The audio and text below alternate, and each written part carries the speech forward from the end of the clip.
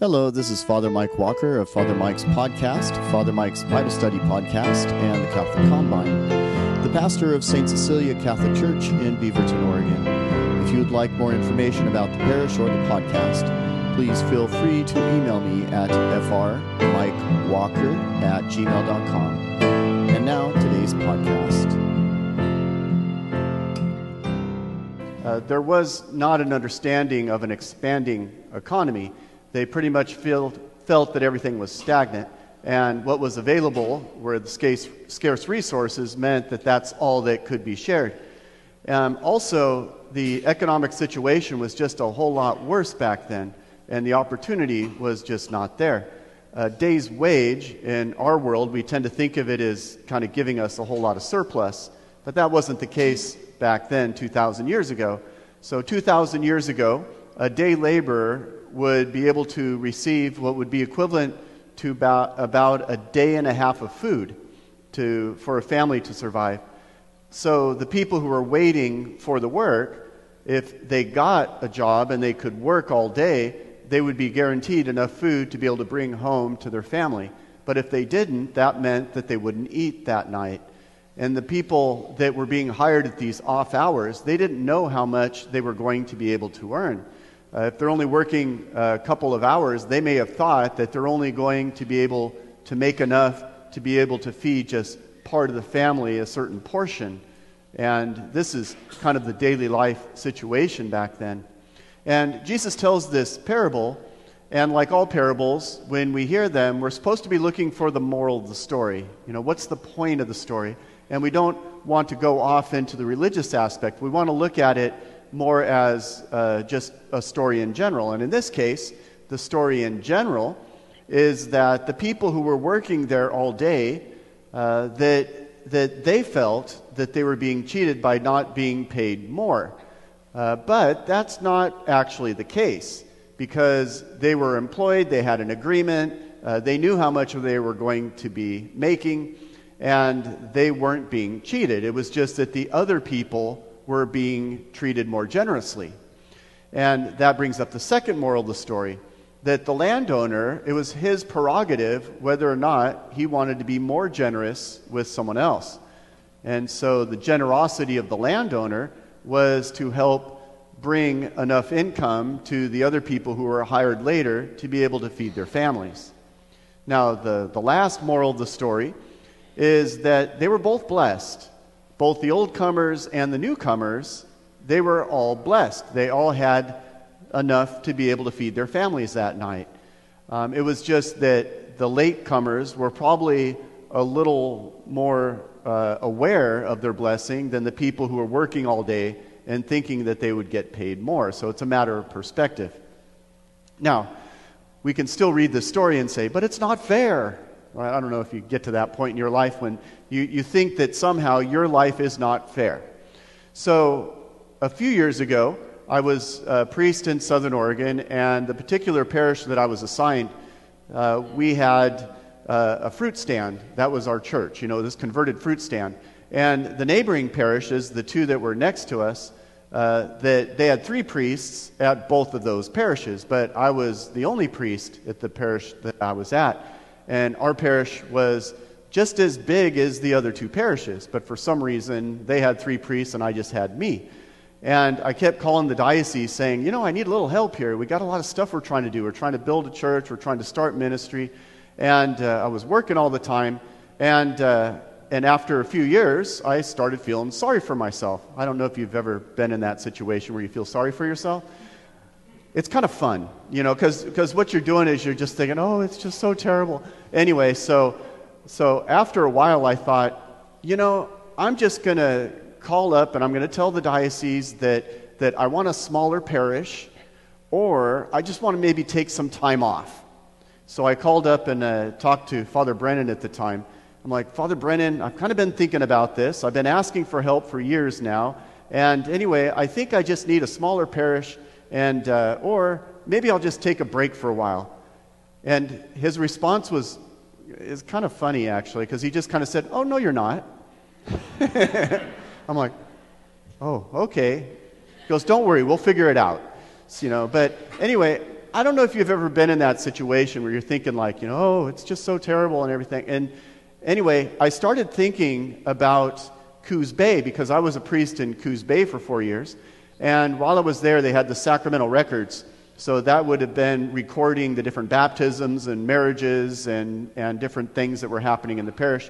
And in the 1800s, the priest who was originally started that community, he would not only write when people were getting baptized and married, but he would also write little notes saying, this is what's going on. And he would describe it like, and I rode the horse into town, and then I had to fix the shed, and then I had to make sure that the light bulb worked, and then afterwards, we did all these baptisms and weddings, and then I got back on the horse and then rode down to Bandon. So he was riding up and down the southern Oregon coast on horseback. Now, being a young priest, I was thinking like, that sounds kind of fun. I kind of wish I had my own horse.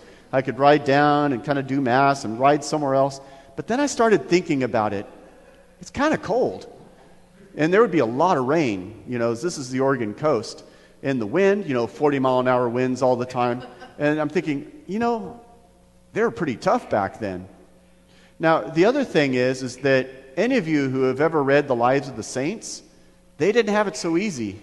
So the missionaries in particular, what they had to suffer and what they had to endure. And then I started thinking about my current situation. I've got a place to be. I've got a good, healthy church. I've got a lot of good people around me. Why am I whining? Why am I complaining? I'm failing to see the blessing that God has given me. And to be honest, being a priest is a great blessing. And if you ever meet a priest that just, it's so hard, it's so terrible. Well, anyway, they're not seeing things right, because all of us have our things. I know that for a lot of married couples, they have to struggle. There's a lot of hardship in that. For people who are working difficult jobs, for people who are struggling in many different ways, that there are a lot of struggles out there.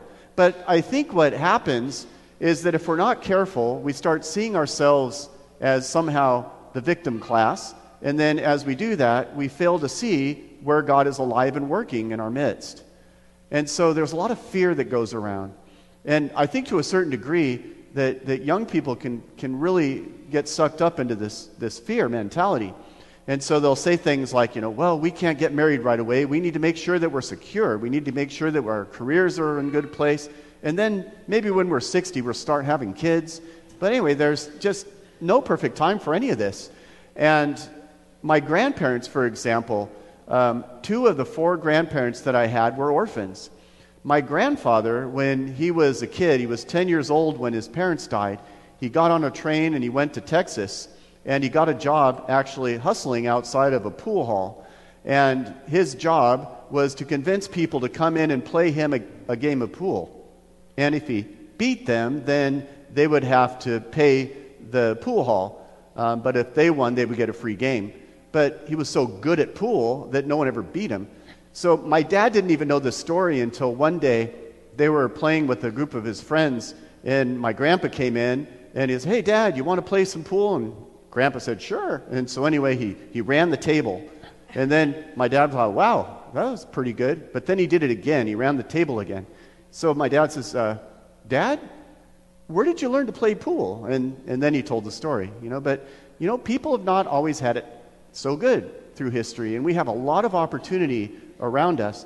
And it's not to be comparing ourselves to everything, but I think there is a certain lesson to be learned that we do need to know our blessedness, to know the gifts we've been given, to know that we are not abandoned on this planet, that God is with us in all this, and He is blessing us. And if we fail to see that, then we will only see the difficulty, and we'll only see the negative, and we'll fail to see the good things.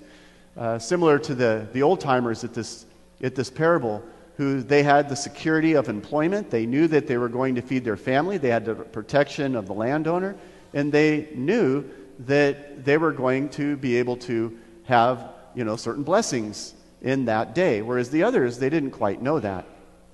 All right, so now let's try to apply a spiritual lesson in this. So it was, again, quite a while ago. I was teaching a class. I don't remember the particular class. But the question came up about those deathbed conversions.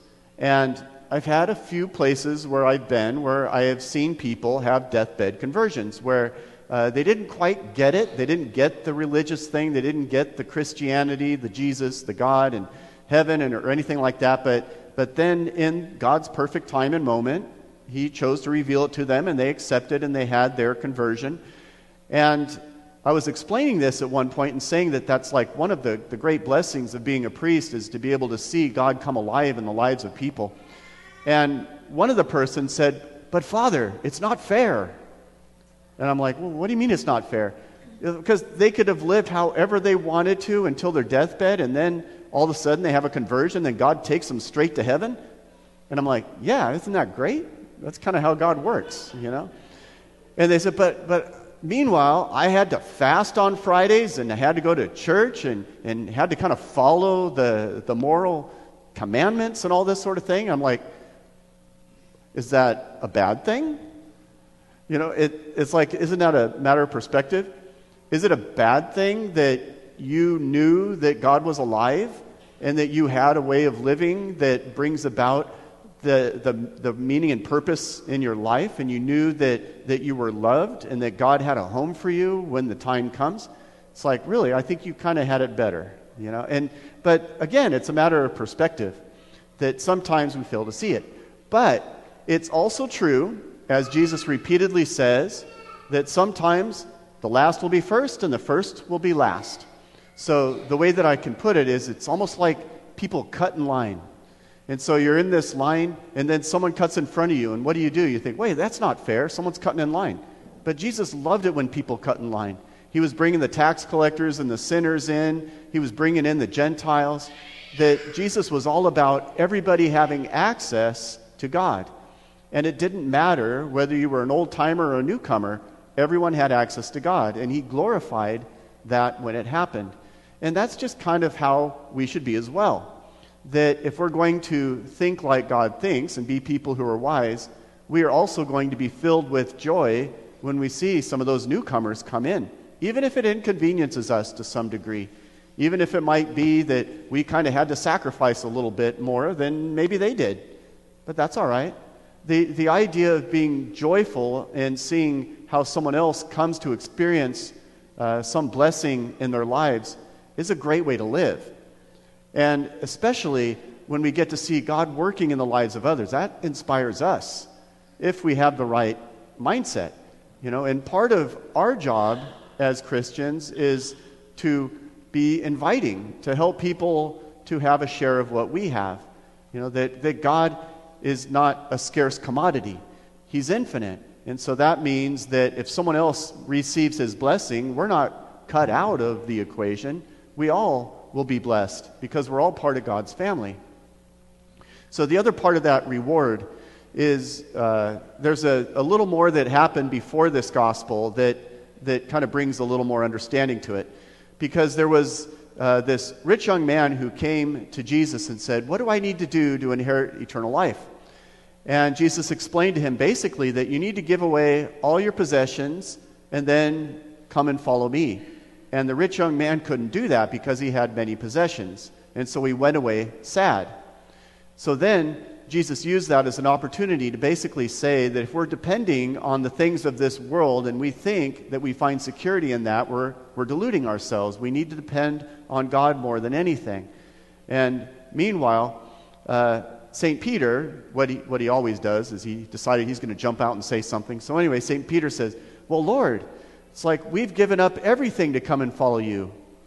And then at that point, Jesus said, "Yes, and you will be blessed for that. You will be rewarded for that. But remember, the last will come first, and the first will come last." Now, in our second reading, we have a bit of this as well, because St. Paul, in the letter to the Filipinos, but it's not, the Philippians.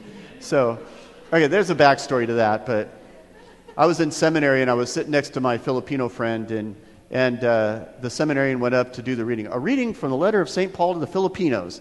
So anyway, I'm like, "Louis, this is for you." He's like, "Shut up." So okay, anyway. Sorry, that was a sidetrack. Now, St. Paul, though, he had a glimpse of heaven. He had something happen in his life, and it wasn't just the road to Damascus. that he had an experience and a knowledge of who God was and what was in store for him when the time came. And so he's describing in that second reading, he's saying, I'm alive here on earth, and as long as I'm alive here on earth, great. God has a job for me. I'm to bring the gospel to everyone around me as much as possible because that's what God entrusted with me. He says, but if I die tonight, if I die tomorrow, if I die right now, I'll be with God forever in heaven. And I can't wait till that time comes. And really, what he's talking about there is he had a glimpse of what God had in store for him, that ultimate reward. And we all have that as well, that God wants to shower us with his gifts and his blessings. And one day we will see the fullness of that, which will be beyond our expectations. But in the meantime, we live according to that standard. So in this week, we might want to focus on just a few things. So the first one might be just the generosity that our God has, and to be able to glorify him and thank him for the generosity. Even the very gift of life we have is because of God's generosity. The next one is to be able to recognize and acknowledge the blessings that we have, and also to be able to acknowledge that and to have joy when we see that fulfilled in others. It is true, of course, that God's ways are not our ways, but he knows what he's doing. So we can have a little peace in that. And then as we continue to work our way through this life, we can understand that God knows what he's doing, and then just have trust and peace in the knowledge that he will fulfill his will. Thank you for listening to today's podcast. May God bless you and be with you as you live out your faith and serve the Lord this week.